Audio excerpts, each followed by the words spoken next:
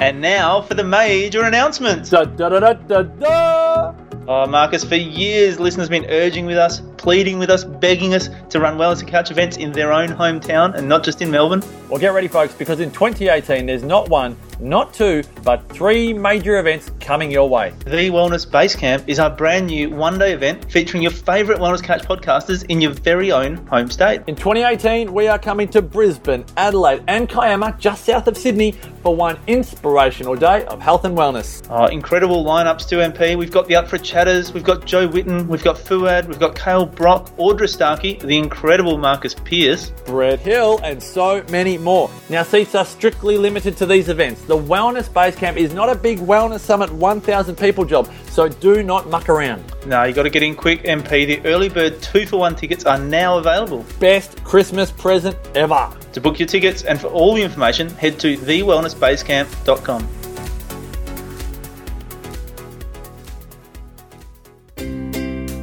TheWellnessCouch.com, streaming wellness into your lives. You're listening to A Quirky Journey, the Healthy Family Podcast with your hosts Joe Witten and Fuad Kassab.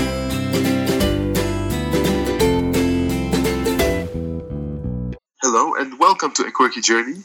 This is your host Fuad Kassab, and with me is Joe Witten, my good friend who is freezing at the moment. I am. Hello, everybody.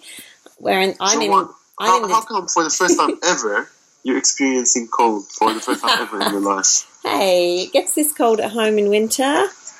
It's 7 degrees here. I'm in the Dandenongs in a gorgeous little Airbnb with my kids, and we've had a beautiful night last night at my nephew's wedding, and I'm snuggled up in my bed doing a podcast now. Well, we'll talk about your day a little bit more, but I'm sure it wasn't as nice as my day because I spent it with Lottie and Vince and Ash. Well, that would have been pretty awesome.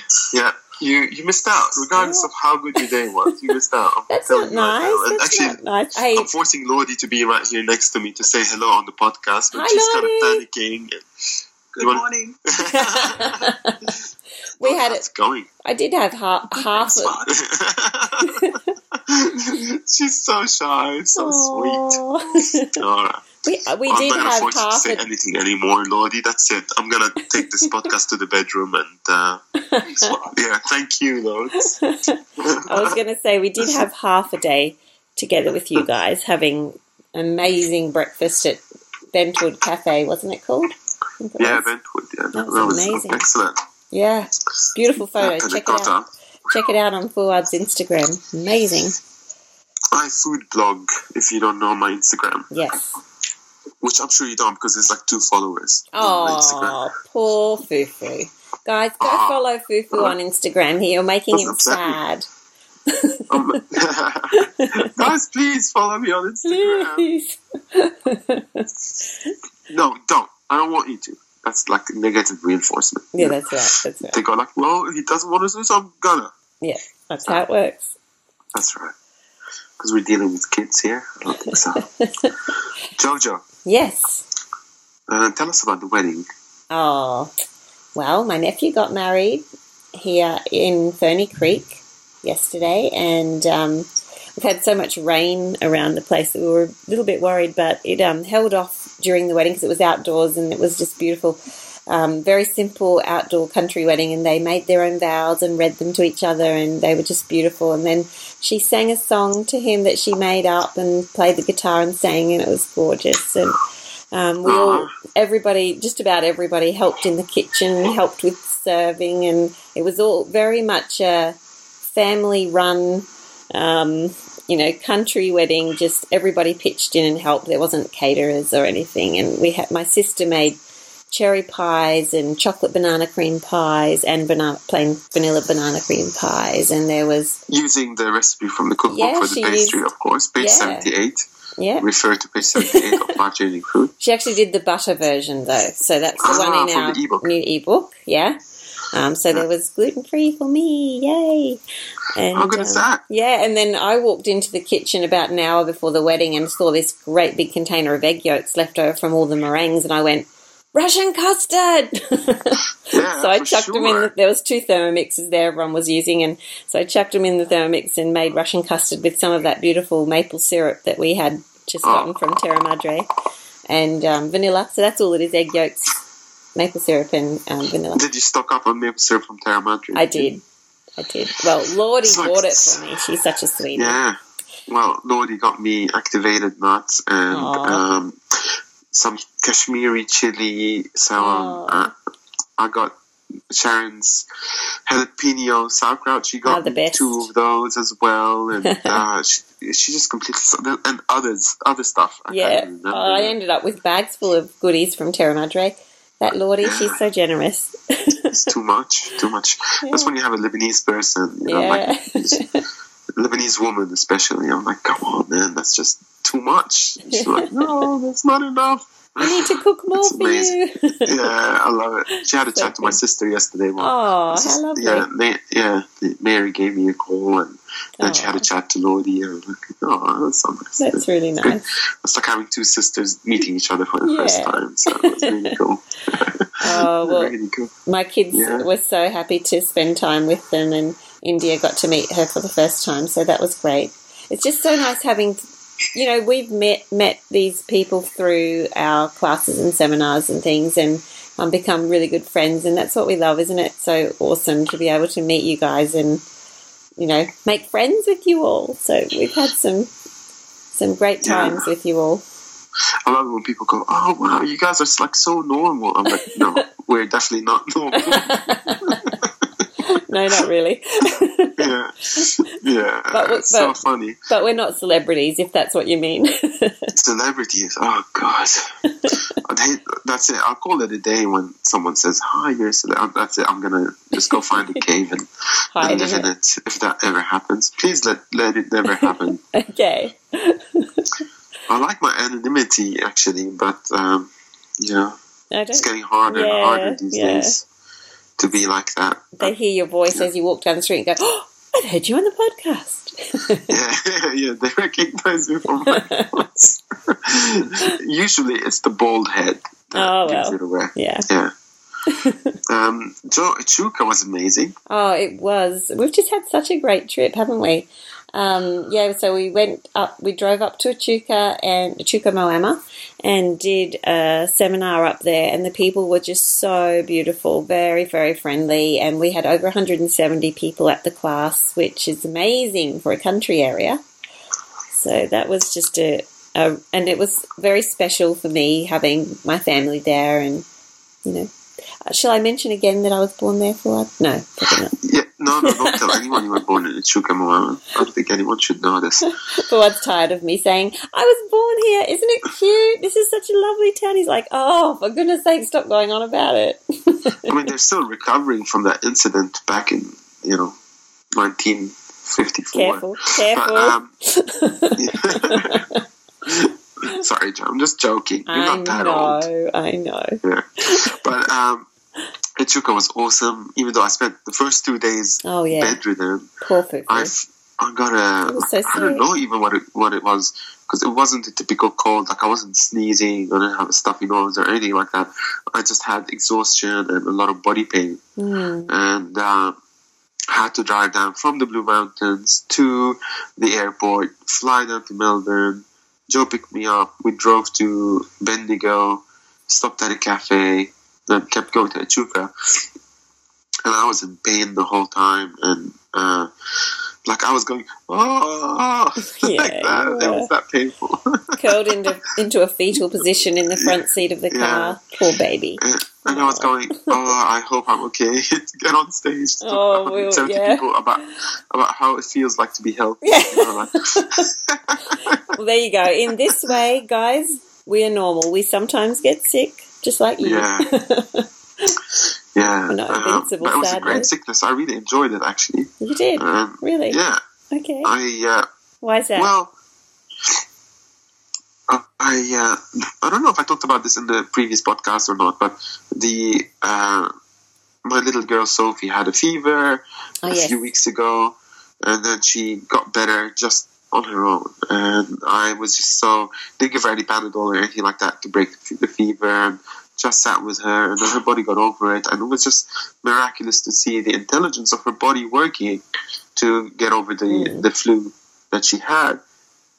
And I thought I should give my body that kind of an opportunity as well, because I've kind of been trained with my body to just medicate it, even if not with mainstream medication or Western medicine, even with like herbs and that kind of stuff and supplements. And as I started getting sick at home, which meant that all of Saturday was me lying down on the sofa, I decided not to take any medication to give my body the opportunity to do what it needed to do. And it basically said to me, don't eat anything and just rest. And that's what I did. I stopped eating. I just drank water throughout the day. I had to do that for 2 or 3 days or so. I ate very, very little. When my body said, yeah, you're okay to eat a little bit now, and I would eat a little bit. And just easily digestible food. And then it started getting painful and more painful in my body. And I felt like all these hot spots in my body where usually I have chronic pain, they were starting to really become more and more painful, and I felt that there was something big going on in my body. And I knew that when I came out on the other end, that my body was going to feel much better, and that even those body pains that I usually have, they're going to be alleviated because of the inflammation that's been caused in my body acutely. Because what happens in the body is, like, if you want to cure a chronic illness, if you go through an acute illness, it helps activate the immune system in those areas and helps you get over things. So that's why it's important to get sick when you get a chronic illness. It helps you get over the chronic illness. And I've read a lot recently about bee venom therapy, which is an old kind of therapy that has been used all around the world. And what they do is, like, if someone has arthritis, especially, like, they will put bees on their arthritis, and the bees will sting the areas where the arthritis is, and that acute inflammation will activate the immune system, and then it'll alleviate the arthritis symptoms. Oh, wow. And I knew that was going to happen to me, and actually it did. So after I got over the illness, I'm feeling really, really good at the moment. Like, my body's feeling fantastic. And, yeah, you were thinking that would happen, weren't you? Yeah. It's awesome. I feel really, really good. Yeah, and good. What else? So, give my body the time to recover. And as it took like 3 days or so to do that, after 3 days, I was still left with residual pain. And that's when Susie McCleary, the acupuncturist and herbalist that is local to Echuca, she showed up at the hotel room, and she gave me some traditional herbs and traditional medicine for it. And then I did acupuncture the next day. And we made you special tea out of spring onions. Spring onion tea, which tastes just like soup. And that helped, like, bring on a fever and sweating, and hot my body showers, just got over things really well. And then I managed to get on stage with you in front of 170 people. And you did great. To function at 70% capacity, which was still really good. Yeah. You were still just as crazy at 70%. All jokes. You did well. I enjoyed it. So that was really cool. But to go through that kind of experience of letting my body be sick and give it the time and the rest that it needs, and listening to it, tuning into it, that was something kind of new to me, because I've always been trained not to do that. Yeah. And I'm retraining myself to reconnect with my body. It was just a very empowering experience. I loved it. I loved feeling sick and fully owning it for the first time in my life. Mm-hmm. And I encourage you guys to go find someone who is sick out there and give them a big hug, and to go through this yourselves if you want to experience what it's like. No, I'm just joking. But if you do get sick, don't fear it. Just go through it, experience the illness, and let it work through your body, and come out from the other side victorious and feel amazing. So, yeah. You did well. Thanks, Jojo. Before we get on to the podcast chat, we'll talk a little bit about our sponsors. Joe, do you want to talk about Weleda? Sure. So I'm travelling at the moment, obviously, and with me I have Weleda Skin Food, Weleda Rose Cleansing Lotion, and Rose face cream and eye cream and rose deodorant. I just thought I'd smell like a rose today. And we have all these beautiful products that we use all the time. The kids have got their sage deodorant and citrus deodorant that they have got with them. Let me think, what else? Toothpaste. They're such beautiful products, aren't they? And we use them every day in our family, and so we really wanted to share them with you guys. And we have a beautiful discount, 15% at the moment, isn't it? 15%, that's 15% off. So if you go to weleda.com.au, you'll find you can use the discount code Quirky Journey, and you'll get 15% off at the moment. And free shipping for orders over $90. Yep. So, go and get some Christmas presents for your family and friends and stock up while you can, because the code ends... Ooh, when does it end? I'm not really sure. The 15th? It ends at some point. Yeah, it ends at some point, so don't miss out. Well, this is just a Christmas code, so later it will go back to 10%. So, go and get it while you can. It now. Yeah, beautiful, organic, non-toxic body products. And we also have 10% off Solid Techniques products. You can buy those off our website. Solid Techniques is an amazing Australian cookware company. They make cookware that's just completely indestructible. And if you do manage to destroy it, they have a multi-generational warranty on it. So you can have your great-great-grandchildren send it back when they've ruined it by mistake. And, I don't know how you do that, though. I don't know. Not really sure. You'd have to sort of drop it from a skyscraper on some... I don't think that would even do it. No, probably not. So you'll still be able to use it then. Although it might bend the handle, I suppose. Yeah, depending on where it lands. Yeah. But it's really great cookware because it's non-toxic. It seasons itself just like a wok does. And it makes it non-stick, so you don't have to deal with all these Teflon-coated chemical stuff and have those things accumulate in your system. Check them out. One of the most ethical companies, and check out the episode that we did with Mark Henry on Solid Techniques so that you get more of an idea of what it is that you're dealing with here. Great products. You can use the coupon code 10QCP when you go to Quirky... what am I saying? It's Quirky what? No, I was going to say Quirky Journey. So go to quirkycooking.com.au/solid, and then you'll be taken to the Solid Techniques range. And then shop, and then at the checkout, you can use the code 10QCP to get 10% off your products. And we move on now to our podcast with Dani Valent. Joe, do you want to introduce who Dani is? Yeah. I met Dani probably about 10 years ago on Twitter, like I met you for one. Yeah. I think I met a lot of people on Twitter. Back then it was a big thing, Twitter. It was really great to get to know her over the years because she's really interested in the same sorts of things as us. Beautiful whole foods, real food, cooking from scratch. Just finding the stories behind food and celebrating community through meals and, family and the love of food and sharing and all of that kind of thing is the kind of thing Dani's into as well. And we just love hanging out with Dani. She's a food critic as well. Is that what you call her? Yeah, food writer. Food writer. Critic, yeah. Yeah, in Melbourne, and travels the world with her food writing, and she has a beautiful website where you can go and find all sorts of videos and recipes and things, but she also has she'll explain it in the podcast, but she has it's kind of like an online cooking show that you can sign up and join and get new videos. It is awesome. I love that. I love that program that she's got. It's the best. Such good quality. It's so professionally made. Yeah. And at DaniValent.com, you can go there, you can see her food writing and all there is to know about Dani. well, not all there is to know because she's a deep well.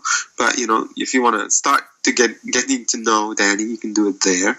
And she's also the author of 3 cookbooks, In the Mix 1 and 2, and Entertaining with Dani Valent. Is that the correct title? I think that's right. That's right, yeah. Which is also an awesome cookbook, all for the Thermomix. So it makes it super easy to cook all these recipes, and they're all delicious. And Joe and I contributed to the first 2.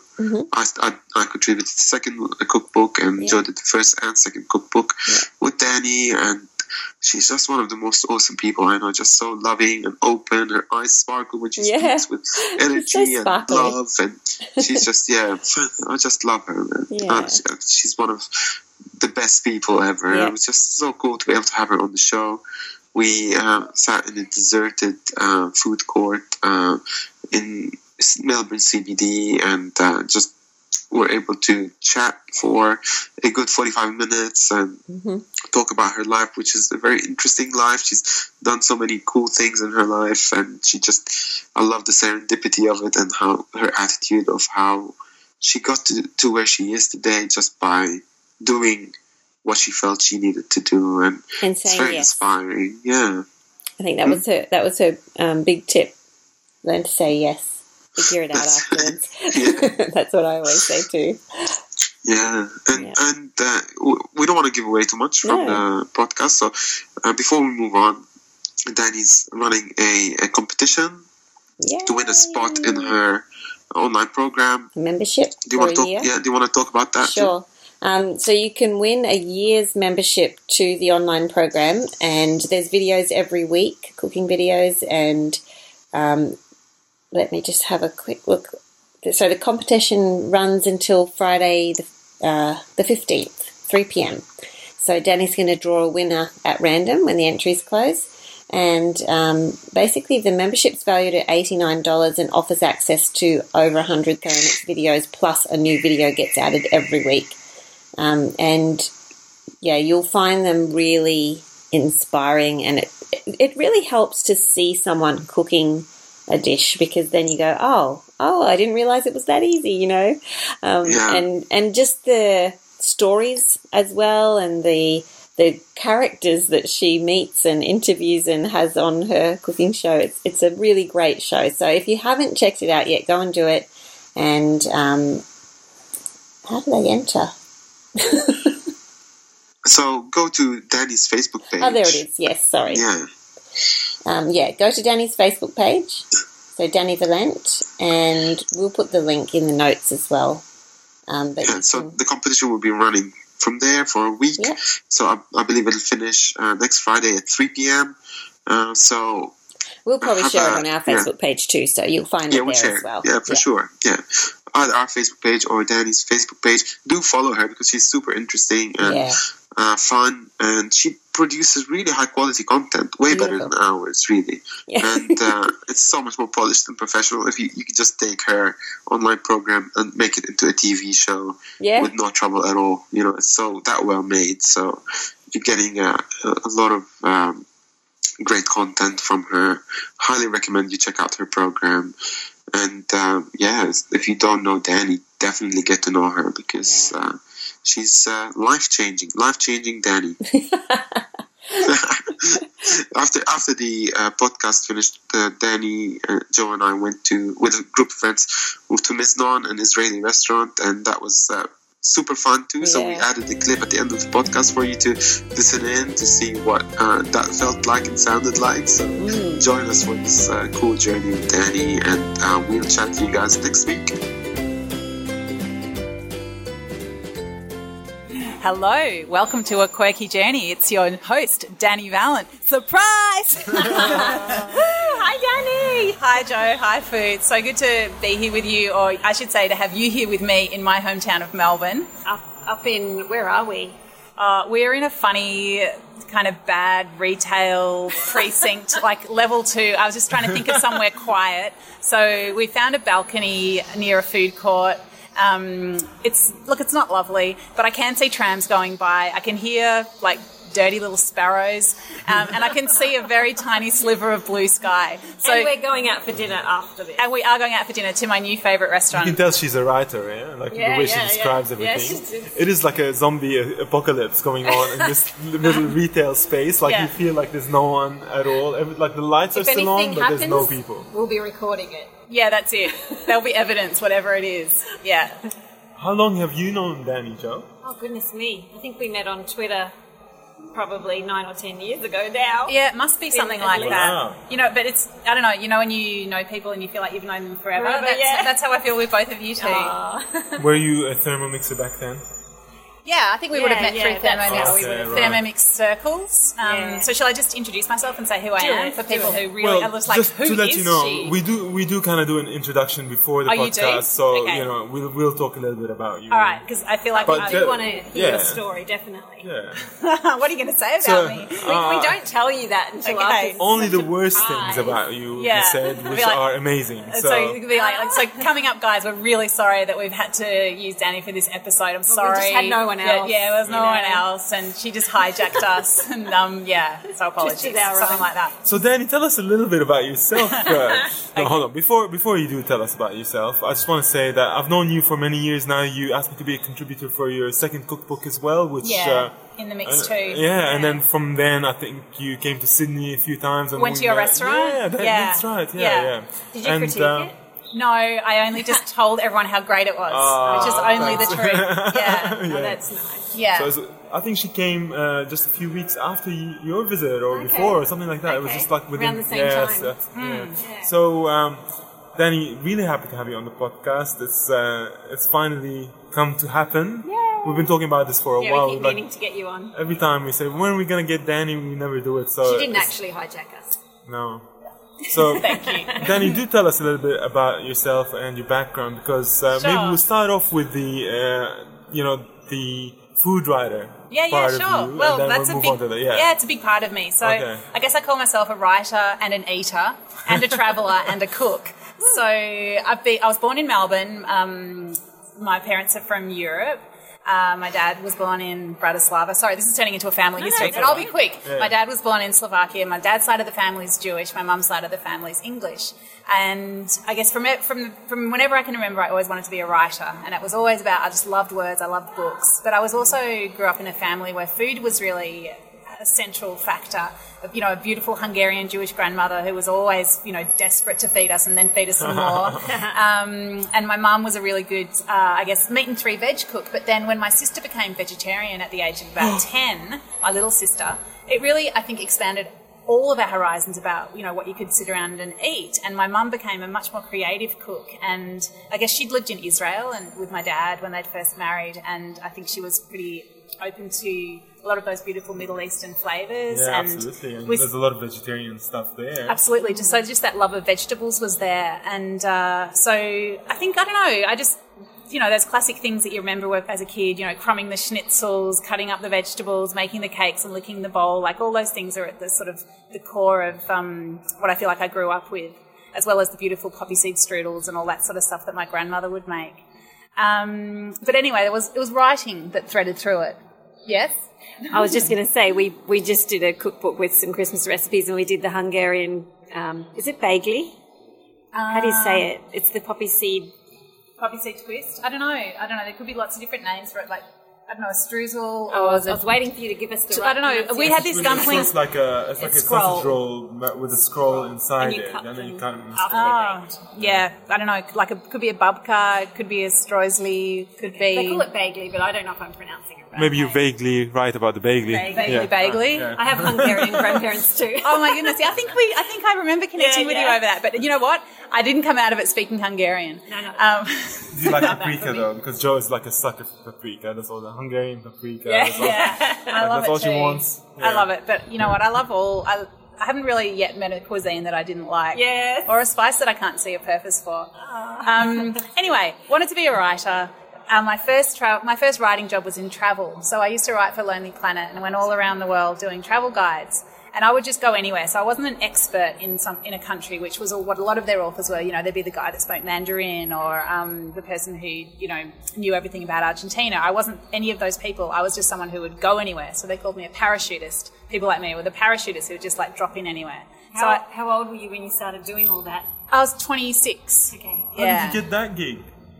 Just random. You know, I guess if there's a thread to anything that I've done, it's just like, just say yes to stuff and just put yourself, and just, I don't know, if someone asks you to do something, they probably think you can do it and they're probably right. Yeah. So I just done a bunch of weird stuff. Yeah. But I guess Lonely Planet was based in Melbourne. It was probably the biggest, apart from the newspapers, it was the biggest publishing employer. And I just had a friend who worked there and I thought that sounds like a cool place to work. So I just asked for a job and it was growing quickly. So I got a job in the sales department, just sending out invoices to bookshops. But just over the corridor from me was the internet team. So it was when the internet was really just kicking off. And I was like, what's this internet thing? And I thought, I want to do that. So I just sneakily hopped over the corridor and started working on that. And then I was like, I want to travel. I mean, I'd already been a bit of a traveller, but I was like, yeah, I want to do this. So yeah, just submitted a sample chapter and, you know, came back with red pen all over it and then did it again. And eventually it was like, I don't know, we need someone to go to Broken Hill. And that was my first gig. No way. All right. So Broken Hill, that was your first entry into writing. Yeah, okay. That was actually. And then, you know, next stop was Bulgaria. Broken Hill to Bulgaria. Yeah. Awesome. I love it. Caribbean, I mean, you know, the deep south of the US. I mean, it was an amazing job, absolutely amazing.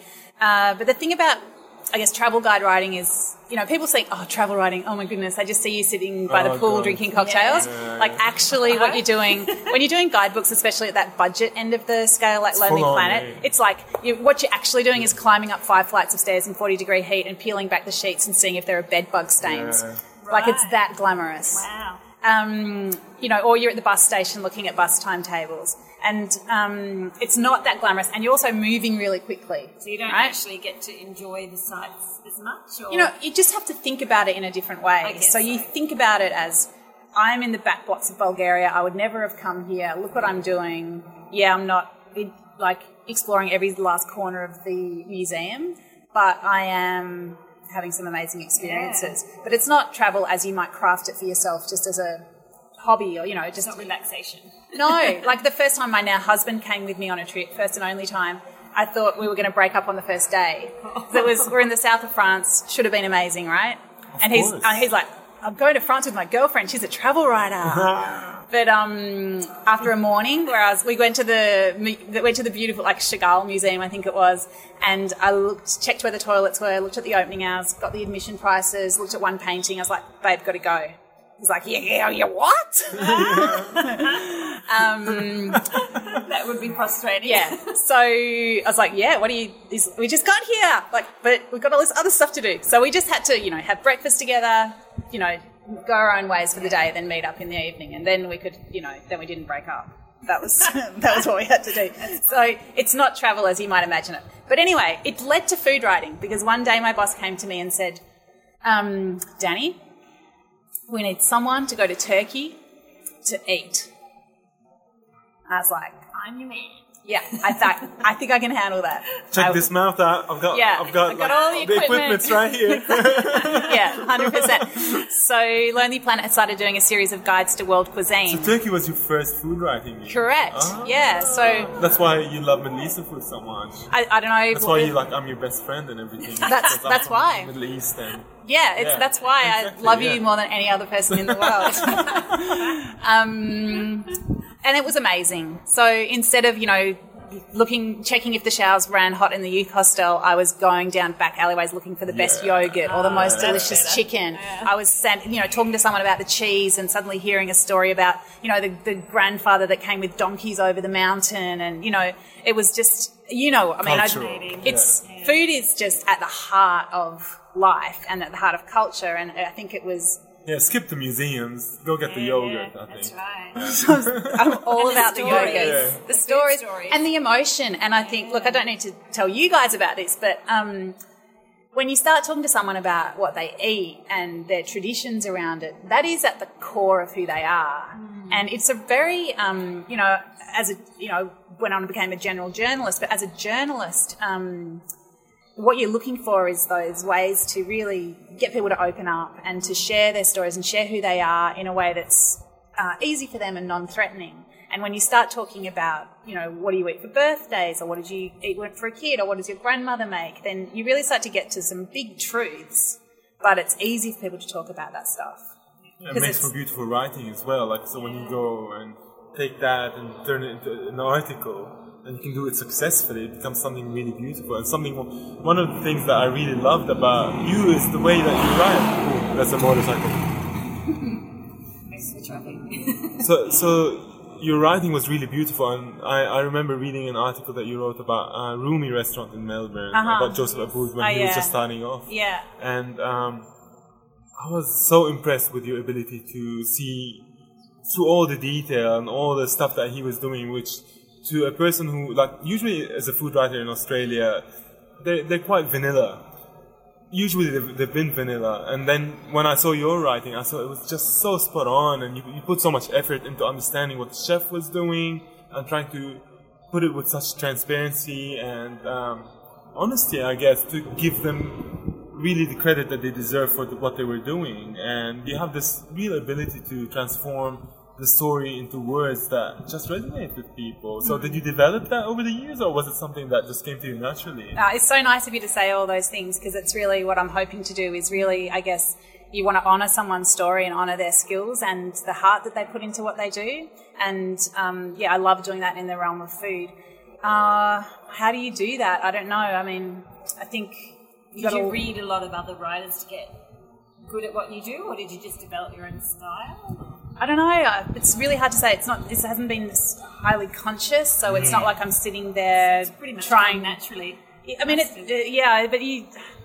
don't know. It's like I like writing something and then reading it out and just hearing the rhythm, and just if it makes me feel something, if I feel like I'm really getting to someone's truth and honouring their story, then I guess I'm doing a good job. I do love words. You're a very good storyteller.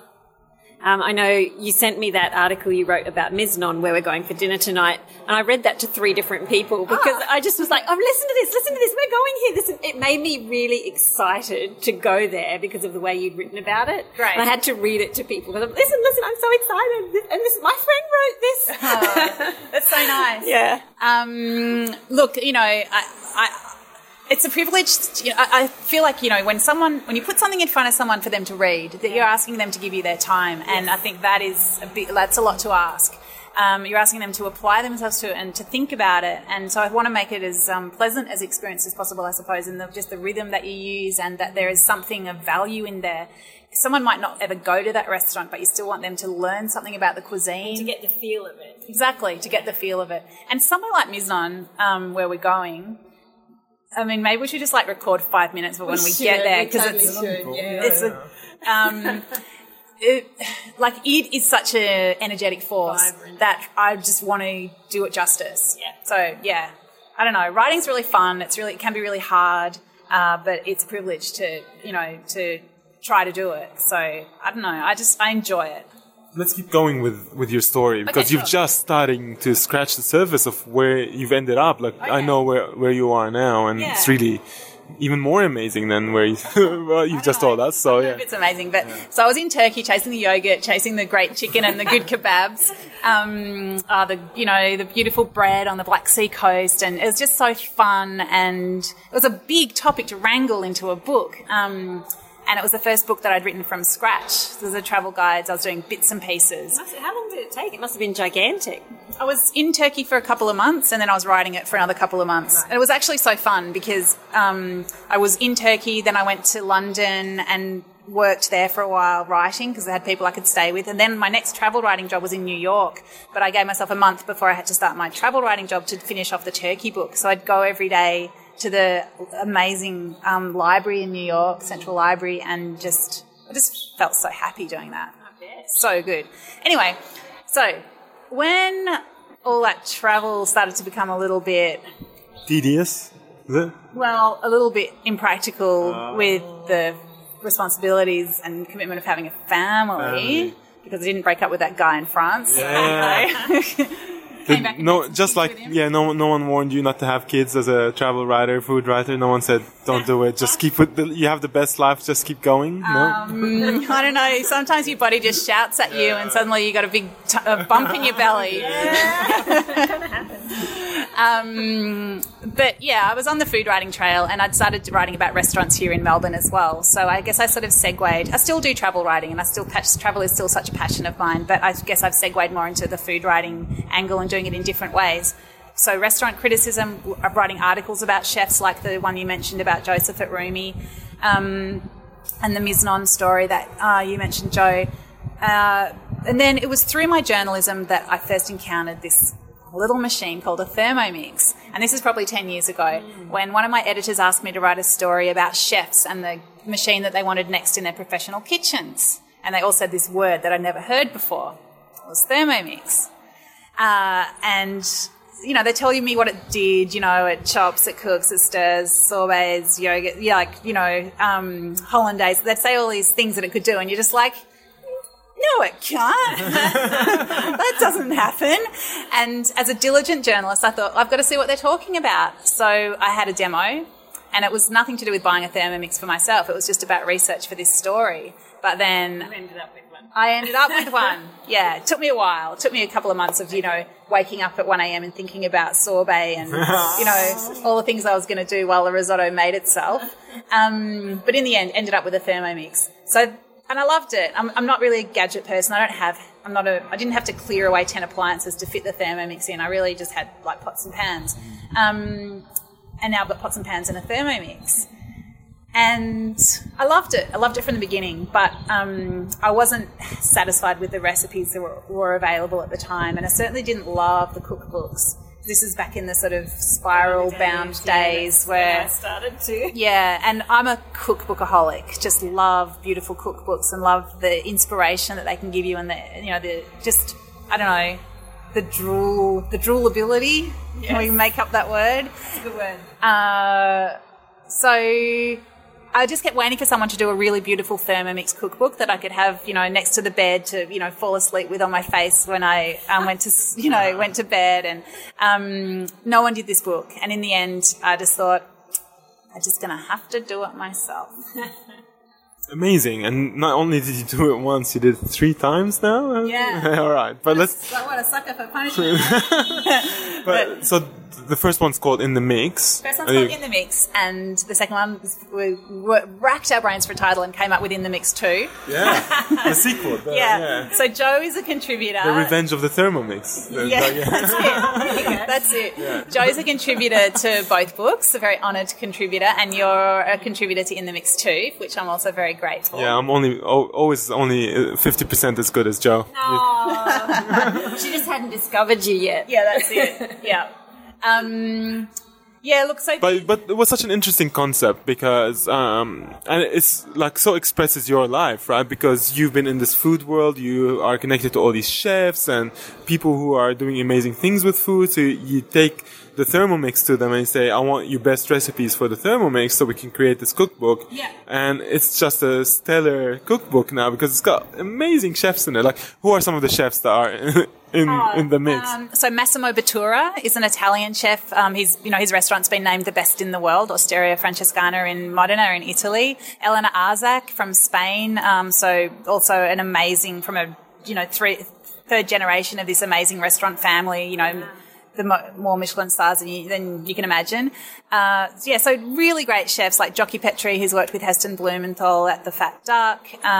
Just really great talent. And I guess it's just, again, I don't know, I wanted to gather together these beautiful recipes. I wanted to put them in a beautiful form. And, I guess, again, it's a question of that element of trust that we talked about before, where it's like people give you recipes to put into a book and you want to honour them with something beautiful. So tried to make the photos as beautiful as possible, the design as gorgeous as possible, and just create that, just that inspirational volume of Thermomix recipes that I felt was missing out there. What's the third book called? The third book's called Entertaining, and that's a little bit different. So that came out 2017. And this is all my recipes, but this is where I feel like this third book, I've really brought it all together. So where the first 2 books have got about 70 contributors each, as well as a whole bunch of my own recipes. This third book, it's all my recipes, but I haven't invented them all. Like, a lot of them are regional classics. And what I really feel like I've done is synthesize all my love of travel and my experience as a travel writer with my love of food and my connections with chefs. And so what I've done is created a book. It's got 13 menus themed by cuisine and occasion. So we've got like Spanish or Chinese or Indian, but then we've got fun things like ladies' lunch or barbecue or party or Christmas. So I guess the idea is to make it really easy, achievable and joyful to entertain at home. So you've got a Christmas menu all sorted now for... It's sorted. There. Yeah. All right. So if you don't have the book, definitely have to go get the book and use the Christmas menu because it's just coming up. Like, we've got a few weeks. Got to do it now. You got to do it now. I can give you some more ideas for Christmas. All right. Let's hear a bit more about Christmas. Oh, well, I suppose this brings me to my other project, which I've got going on, which is my website. Oh, yeah. DaniValent.com. And, Fuad, why haven't you been on it yet? Yeah, I'm wondering. But I was on it before when it was Dani Valent, the cooking website. So you sent me a login for that, and I went a video. Why haven't you come and cook? I haven't cooked. All right, all right.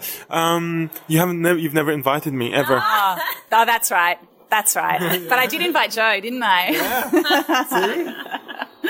I'm just not good enough for you, then. No matter how hard I try, but it's all right. It's okay. I don't mind. I'm happy to see the stuff that you're doing because I remember when you first started the website and you started releasing videos, and then you had this cheesecake explosion that sort of broke the internet for a while. And that's right. Yeah. Yeah. So the Basque cheesecake that I've put on there, look, I suppose it really explains. It's really all what the website's all about. So let's just. Well, Joe, you haven't made that yet because you have to use a sugar alternative for it, and you have to come up. Yeah, there are on the site. There are all kinds. There's sugar-free, LCHF. No excuse. Yeah, there's all kinds of versions. You need the cheesecake, and then actually, I think when it came out, I wasn't having dairy yet. Okay, but now I can have it. There's a lactose-free version. So I have no excuse. No, but just do the cake. The only substitution I'll allow is a sugar substitution, but everything else you keep it the same. All right. But Dani, tell us the story of that cheesecake. Yeah. Okay. So, well, just to put it in context, so DaniValent.com, it's it's got everything on it. It's got my journalism. It's got travel bits. It's got my TV and radio appearances. But the core of it is Thermomix videos. So there's more than 100 Thermomix recipes and videos, and I'm adding content every week. It's inspired. It's all kinds of inspiration for it. Some of them are recipes from my books, but some of them are recipes from my travels, and that's where the Basque cheesecake comes in. Because I went to San Sebastian in Spain, went into a pinchos bar, which is the little, the Basque version of tapas, and this particular bar is famous for its cheesecake. I took one mouthful of this cheesecake and I realised why I was on this earth. I was on this earth to share this recipe, to recreate this, first to get the recipe, because that was a challenge. So how did you do that? Well, it was... bribery. So I was working through a translator. I was there making a video. I was working with it. You can see this. You can see the video on the website, and you can see me in San Sebastian on the website as well. I was working through a translator, and it was basically I was thinking there's a lot of cheese in that area. So we'd been the day before to this goat farm and seen the dairy and a special cheese, and I was thinking there's got to be some really special cheese in this cake. Anyway, I was got to find out the recipe. Can you ask them what they use in this cake? What's the cheese?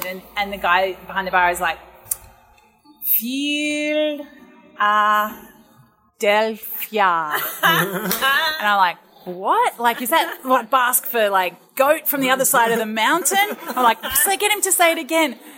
Philadelphia. And I'm like, Philadelphia? Are you serious? That's the secret ingredient? Cream cheese, it fixes everything anyway. Like, why would you be surprised? I love that stuff. It's amazing. It totally works. And there are some other ingredients. There's only 5 ingredients. It's the simplest cake, and I think that's why I need a support group for people who can't stop making it, because it is so easy and so delicious. Right. It's so delicious. So I guess, it's such a thrill to develop recipes. And as I suppose this is this idea where that's not a recipe that I've invented, but I've loved to share it, and that's you've adapted it to the Thermomix as well, and that means it's never going to fail for people when they do it. So that's awesome. Yeah, that's right, and it's just part of. I mean, I just get so much joy from seeing other people enjoy things that I put out there. It's just what it's all about. Yeah, I think from looking at your show. Well, I call it a show because it's sort of when you watch the program itself, you're looking at your videos and it's travel and it's fun. You're going to all these places, talking to interesting people. You get chefs from all over Australia. Like mostly, you've got the Australian chefs here There's a couple from Spain, one from Italy, and I'm brewing up a few other plans. And me at some point, hopefully, but. All these really cool and interesting people who are coming in with their recipes, and it's just really a lot of fun to watch. It's like watching a TV show, but it's quite educational, especially for Thermomix users, because it make them use that Thermomix for something really, really cool rather than just like, dreamy, what's called that stuff? Like sorbet, custard, and risotto. Look, there are a lot of great recipes out there, and I think what I try to add to it is instructional videos that are made with a little bit of polish. I have lots of fun, as you say, and I get great guests on. Yeah, soon including you. But I love to, I guess, I'm always learning. Like with food, you just never stop learning. And I love sharing what I learn with my viewers. So, for example, I've got fun things coming up. Like I'm talking to a butcher and he's talking us through different cuts of meat. So awesome. Lamb, pork and beef, like, showing the shoulder and what would you use it for and why would you use it for that? Got a potato guy, like a fruit and veg guy on there talking about all these different types of potatoes, and another one with him doing onions. I'll have to share that one when we can, because we're always getting asked about what potatoes do we use for Fuad's grain-free dough. Oh, well, yeah, you totally can share this video. Might be a good one to get Fuad on. Oh, yeah. To do the making dough. The dough. Oh, yeah, we can do the dough, definitely. Yeah, that's a good idea. I would love to. So I suppose I see it as like, I love food. I love the stories that are around it, and I love all different cuisines. And I've got this great tool that's sort of next to me on the bench, which is a Thermomix. But it's really about, that excitement around food and removing the fear around trying new things. Yeah, I think a lot of people, when they think about the Thermomix, I get a lot of people going like, I like cooking, and they say like, I don't want to stop cooking. Yeah. And the Thermomix takes none of that out of, oh my goodness, none of the joy out, really. It just makes it so easy. Yeah. I mean, for me, I hear that as well. And let's just get this out of the way. I don't sell Thermomix, so it's like, neither do we. I would never tell anyone you've got to have one, like you can't live without it. Like, you can live really nicely without it. But we have lived for millions of years. How about that? But for me, it's really made me so much more creative. It's allowed me to try so many more things. And it's just this really handy friend in the kitchen that's really reliable and takes a lot of the grunt out of some tasks. But there is nothing in the contract that says when you get a Thermomix, you need to put your knives away, that you need to take your saucepans directly to the op shop, do not pass go. Like if you want to stand there lovingly dicing carrots, which I sometimes do, you are fully allowed to do that. And your Thermomix can be doing something else in the meantime. That's it. Cheesecake, making cheesecake. That's right, yeah. If you want to stir your risotto, fine, stir your risotto. But on that other occasion when you've got, 20 minutes before you need to get back out the door for soccer practice, then just do it in the Thermomix and save your sanity. Give me some of your favorite recipes from the program. Oh, my goodness. I'll talk about some of the stuff that I've got coming up. I'm really excited about a Vietnamese-inspired lamb salad. So I marinate the salad in pineapple and marinate the lamb in pineapple and coconut, and it comes out like this sort of satay sauce, but it's nut-free. Oh wow, that's a good one. And we just steam the lamb, so it's just and you just put it over just with a beautiful Asian salad with Asian herbs. So super flexible, but just with this coconut pineapple flavour coming through. We use that as a marinade, then we reduce it to make a dressing for the salad. Just so good. I make aligot, which is sometimes you come across a classic recipe and you just think, I know this recipe is hundreds of years old, but it's like it was designed to be made in the Thermomix. And aligot is one of those. So aligot is this French mashed potato that is 50% potato, 50% cheese. Oh, that sounds good. Let's give the truck a second to disappear. And we give the listeners a bit of time to recover from the idea of 50% cheese with potatoes, which would be amazing. And butter. Tell me there's butter. There is butter and there's also creme fraiche. Oh. So it's like 20% potato. It's just 100% good is all you really need to know. This one. It's like if you Google aligot or look at my video, like it's all about the cheese pull. So you know that thing in like food video land where it's just about stretchy. What kind of cheese do you use for that? So traditionally you'd use a Cantal or Gruyere, so French cheeses, but honestly you can use any melty cheeses. So for my one I use a mixture of Colby and mozzarella, but it's potato. I mean you're into potatoes, the right potatoes, and I think potatoes sometimes you just look at as this really just a humble spud, like what's to say, but a beautiful potato has got such good flavour. Have you seen Francis Mallmann in The Chef's Table? Have you seen that episode? I haven't seen that one. So he's an amazing Argentinian chef, and he actually gets asked to go to represent South America in some French or I don't know where like some kind of really fancy kind of No, I'm not. Yeah, maybe at the Bocuse d'Or, and he goes and sets up. He gets all these potatoes. He smuggles them into Europe, and but they have like hundreds of different types of potatoes in there, and he just makes the most amazing potato degustation for everyone, and he ends up winning it. You know, the whole thing. Which, yeah, incredible. And he just throws the dirt on the white tablecloths and everything. You know, so it's an amazing episode. And that was like after I watched that, I was like, I thought I loved potatoes, but then I watched that episode. I'm like, potatoes are. And just think you've got aligot in your future. So I can't wait. I'm going. Can we finish the podcast early? Because just go and make so I'm really excited about that. There's another classic dish, an Italian dish this time called vitello tonato. Yes. So it's a poached veal dish with a tuna sauce, and it's just classic. And this one, so to make it, you poach. With tuna sauce. I know it sounds really weird, doesn't it? Yeah. But it's like you can find it in some restaurants around. When I was reviewing for the Good Food Guide, I ate it at a few different places. Classic Italian dish, classic Italian sort of appetizer or starter, and it's the kind of dish that you can have sitting in the fridge for a couple of days, and the flavors are developing. And so it's a really great one for parties, for entertaining. But again, it's like it was made for the Thermomix because you poach the veal in broth in the Thermomix, and then you can use that broth to make the sauce with eggs and tuna. Awesome. It's just delicious, so nice, and just build it up with rocket and parmesan. So yeah, I love that. Yeah, what else can I tell you? Like, her eyes are just sparkling. She's so excited.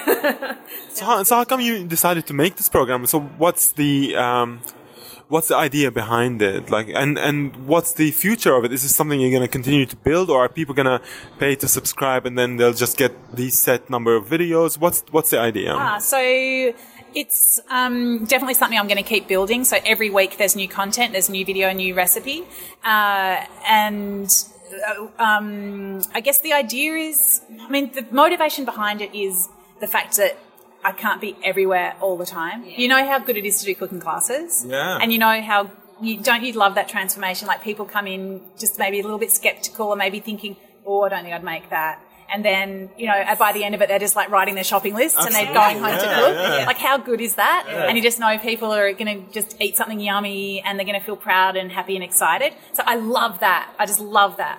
And this website is this, 24/7 solution to not being able to be in a room with everybody all the time at a cooking class. Yeah. Right. So it's just that inspiration is there on tap. So whenever you want to try something new, that you're always like plateauing with your cooking, you're like, I'm so bored of everything I make. It's like, well, just look there and there's a new recipe coming every week and, a newsletter in your inbox as well. Great guests and I suppose just, that little bit of food education along the way. So new ingredients, actually also a lot of cocktails. I've heard that you've been doing that a bit lately. I saw that on Facebook. I did have a very rigorous cocktail recipe testing party recently where the minutes of the meeting became a little bit illegible as the night went on. You needed like a pharmacist to be able to read like what was going on. Yeah, totally. So yeah, I'm definitely going to keep building it. And you mentioned the subscription aspect. So there's a bunch of free content, but to get everything, you got to subscribe. Okay. So I'm putting a lot into these videos, and so yeah, it's great to have people along with me for the journey. Absolutely, as a member. Yeah. But I think we're gonna give away a membership or two, aren't we? Yeah, absolutely. We haven't worked out the details of the competition, but I think when we've got that figured out, we'll put it in the introduction. Okay. And then we'll tell people that how they can enter it, and then we can put that at the end as well of the podcast. So yeah, great. We don't have to stress it out now. We can just we'll work out the best way to get it out to some lovely people. Absolutely. But yeah, I'm really passionate about sharing the recipes and the videos, and like the win for me is that people are there creating those beautiful, happy moments with family and friends, and creating those memories, and going forward with more great dishes that they can add to their repertoire. We're so passionate about the joys of sitting around the table and eating things that are yummy and nourishing and fun to make. And, it's a privilege to be part of that. I honestly, like, when you hear that someone's made a recipe that you've given them, like, that is such an amazing vote of trust. And I feel that really keenly, like, I never take it for granted.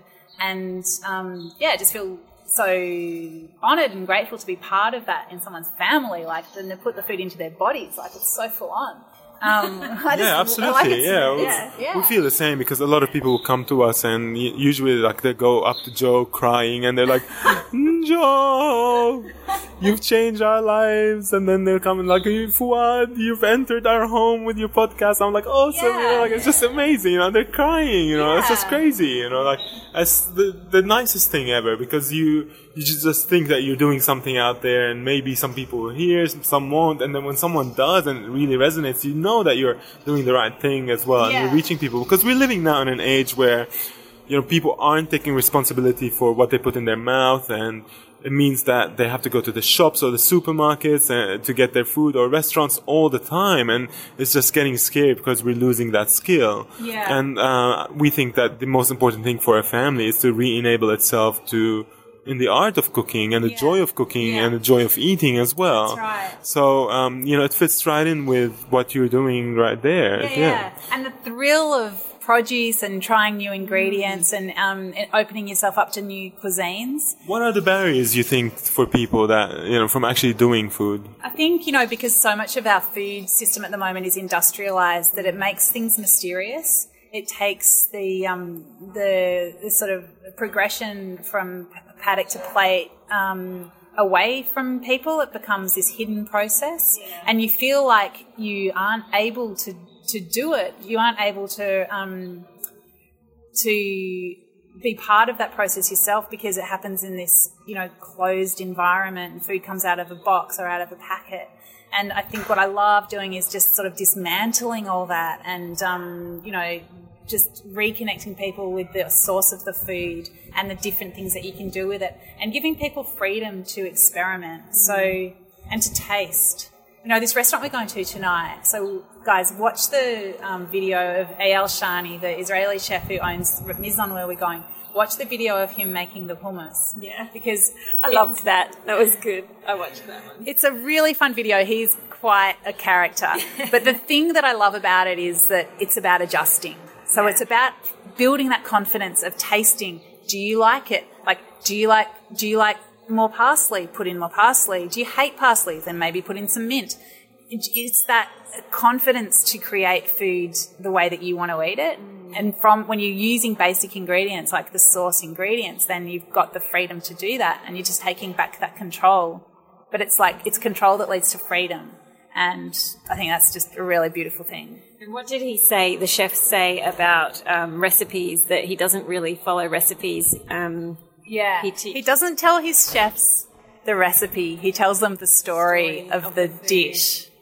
I thought that was beautiful. Yeah. That's pretty amazing, because usually chefs are quite incapable of doing anything. They need the recipe, And it's amazing. I'm so excited to go there with you. So you've got this recipe with this chef and a video, but then I've had this great email from one of my subscribers recently, and she was saying, I found the texture of the hummus, I thought it was a little bit thin, so I kept playing with it until I got it the way I wanted it. And I was like, yes! That's what you want to hear. I want that. Well, ingredients vary. It's not like when you go and buy chickpeas or potatoes or anything like that they're just going to come standard. Doesn't happen that way. Yeah, like even an ingredient like rice. I was talking to a Japanese chef recently, and he uses for his sushi rice a mixture of aged rice and young rice. Now, rice as a living product is a concept that is quite alien to us here when you're just buying a kilo of rice. But rice, as it ages, becomes more dry. So it will need more water to get it to a fluffy consistency, So if you even think that something as simple as rice has got all these variables, then you start to think, of course you can't just say in a recipe, 1 carrot, 1 tomato. Yeah, exactly. Today's carrot isn't the same as tomorrow's carrot, and your tomato might not be the same as my tomato. So it is, I guess, all about, giving people the confidence to engage with the actual thing that they're cooking with and relate to it and create the dish to their own desires. Yeah, and not to be afraid to make mistakes early on and then try to adjust them and move along, because that's one of the big barriers for people, is because they feel afraid that they're going to go and buy these ingredients and not be able to turn anything good out of them, and they're going to feel like a failure, at the end of it, and waste their money as well. Yeah. So I guess that's where you always find that balance between giving people enough information to hopefully have a success every time, but to also give them the leeway to adjust things to their own tastes and to suit their ingredients. So it is a balance that I guess you're always feeling your way through it. And I've learnt so much over, it's been 10 years of recipe developing now, and I've learnt so much about how to craft recipes to increase the chances of people winning. So you want to say it's pretty close to foolproof, but in the end, it's like it's a person in a kitchen with some food, and anything could happen. I love that. So we're coming up to the end of 2017, and I think maybe the best person to ask about what's coming in 2018 would be Dani. Like, have you seen any trends or anything like that emerging and things that are going to get popular next year? What do you think? I think, what are we going to see? I think we're going to see a swing. This is maybe partly hopeful, but I think we're going to see a swing away from fear about some things. And, if I think about perhaps, for example, salt, I think salt is one of those ingredients that people can be quite scared of. But I think as people start using ingredients, cooking more from scratch, then people perhaps start to realise, that if you add some salt, it lets a lot of flavour out. You can draw flavour out of ingredients. And the salt that you need to be scared of is the salt that's hidden in processed foods that you don't know about. So I think it's perhaps part of that. That's one example of an overall more deeper engagement with ingredients, and I think I'd love to see that in restaurants. So you do see a lot of restaurants honouring ingredients. So it's just where we're going tonight, Miznon, they would do a whole cauliflower. So it's just the cauliflower. Or you might see a restaurant that's really honouring, honouring meat. So it might be not just meat that's thoughtlessly strewn around everywhere, but it's just like really honouring a piece of meat and knowing where it comes from and cooking it beautifully and just eating it as an event. So making it... making the produce itself like the centerpiece rather than the idea of the dish. So like they create a dish around the ingredient itself. Yeah. And as far as new cuisines coming through, I'm really excited about Filipino. So I think that's something that we just don't see much of. In Australia, we have so many different Asian cuisines that are all around the place, but Filipino is one that hasn't really come through as a sort of, mainstream. There's no wave of Filipino cuisine as of yet. Are you seeing it emerging? Yeah, you're just starting to see it come through, and it's sort of in, student pockets, little humble restaurants, but I feel like it's going to break through and become a cuisine that we see a lot more of and hear a lot more of. And start, I love that progression where, you see lots of Korean restaurants and then all of a sudden people are making kimchi at home. Like, I'm waiting to see what happens with Filipino cuisine in that regard. And then also more regional Chinese cuisine. So, in Melbourne, as we're walking around, there's so many people from different parts of China. So it's not just Hong Kong or Shanghai or Beijing. It's like a lot of places, the Northwest, for example. I think we're going to see more of those kinds of cuisines, which I'm really so excited about. We're starting to see Asian influence coming into breakfast menus now, which is something that we haven't seen forever. Yeah, that's so true.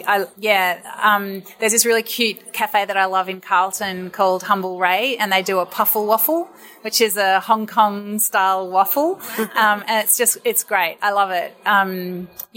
There's some really, really cool cafes, and I love seeing the Asian food come into breakfast, like chili crab, scrambled eggs, and yum. Yeah, so good.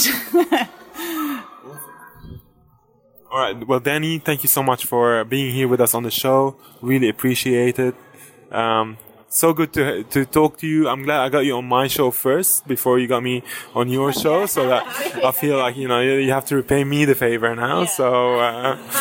So I would love to repay the favor, and I do feel that it's a great honor to talk to your beautiful audience. I love what you guys do. I could talk to you for about 1 million hours about food and about eating. We've got a few hours left in the day, so we better get going. I think we get some food into us. So, all right. Let's do it. One big cauliflower. Yeah. We record from the restaurant as well. When we get there, we'll do something there. Awesome. Well, we're here at Miznon having an awesome time enjoying amazing food in a very crazy environment. I definitely will have to post some photos on Instagram, so you guys better have a look at that. Is the video that you put on Instagram, will that stay there? I can put it on Instagram. Put it on Instagram. Yeah, we'll put a video up because this is so much fun. Tell us a bit about it. It's an Israeli street food restaurant, and the first one was in Tel Aviv almost 10 years ago. There's one in Paris, there's one in Vienna, there's soon to be one in New York. I was so excited when this place opened in Melbourne because I've been to the one in Paris. I guess what I love about it is that it's the loosest, craziest restaurant I've ever been to. Like there's barely any cutlery, there's barely any plates. It's just all about we've been eating out of paper bags all throughout. Eating out of bags, you're passing food around, sitting on bleachers. Yeah, so it's entirely communal, just a little bit messy, and it's bringing more food. And it's all about the ingredients. So I just love, thank you. What is this? No pita for us, but I'll eat the pita. Eat the pita. And tell us what's like. So what's in there? Some lamb with tahini sauce by the looks of it. Tiny little sort of meat. I don't know. I think it's all beef, delicious. But I don't know. I just love the fact that here you've just got produce just lined up around the place, like cauliflower as decoration, and tomatoes. Yeah, and it's just. I think as we were talking about before, it's just about letting food be this joyful, kind of loose, spirited, communal, connected act. So joyful and exciting and fun and delicious, but nothing crazy complicated. It's very simple food. It is so simple. It is so simple. Like the only seasoning is salt, and that's it. Like it is simple. Salt, pepper, butter. Yeah. That's it. Butter is the best way to eat. Like you put it on anything and then you've got a meal. It's all done. The more the merrier. Awesome. So anyway, thank you so much for letting me be on your podcast and for coming to my town and letting me take you to this awesome place. I'm so glad to be here in the spirit of food and joy with you. Awesome. Love it. Thanks, Dani. So much fun. Thank you, Dani. See you Thanks. This has been a production of TheWellnessCouch.com. Check us out on Facebook and join in the conversation on Facebook.com/TheWellnessCouch. Subscribe to each show on iTunes and check us out on Twitter. The Wellness Couch, streaming wellness into your lives. Whilst the Wellness Couch presenter endeavored to provide accurate and helpful information to their listeners, these podcasts cannot take into account individual circumstances and are not intended to be a substitute for health and medical advice from a qualified health professional. You should always seek the advice of a qualified health professional before acting on any of the information provided by any of the Wellness Couch podcasts.